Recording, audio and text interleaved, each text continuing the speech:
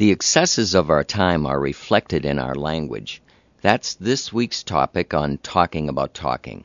I'm George Mattson, Senior Coach at the Speech Improvement Company in Boston.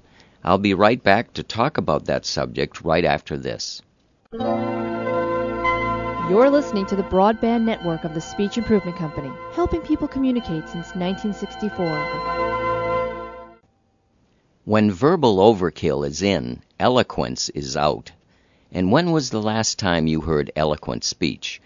We plod along carrying a sack full of unnecessary words. Here's a sample of ripe redundancies ready for burial. Advance notice. Take notice of the notice. Advance warning. Is this the warning before the warning? Advance reservations. What kind of reservations aren't in advance? Old adage. An old saying. Cancer-causing carcinogens. A cancer-causing agent. Past history. Isn't all history in the past? Revert back. Go back. Fatally murdered. This person is really dead.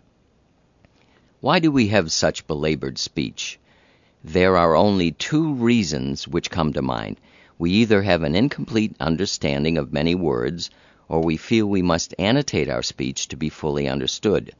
The problem with redundant types of annotation is that it undermines and muddies the actual meaning of the words.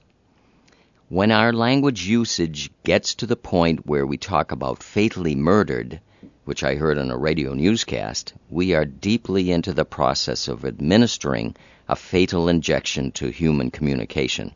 What can we do about this dilemma? One antidote to redundancies is to ask a friend to point out the redundancies to us as we utter them. In this scenario, we would need to have a friend with a good vocabulary and a good sense of proper language usage. Another effective way would be to work with a specialist in developing effective language. When we overcome our redundancies, we will at least have the possibility of speaking eloquently. I'm George Mattson, Senior Coach at the Speech Improvement Company in Boston, and you've been listening to Talking About Talking.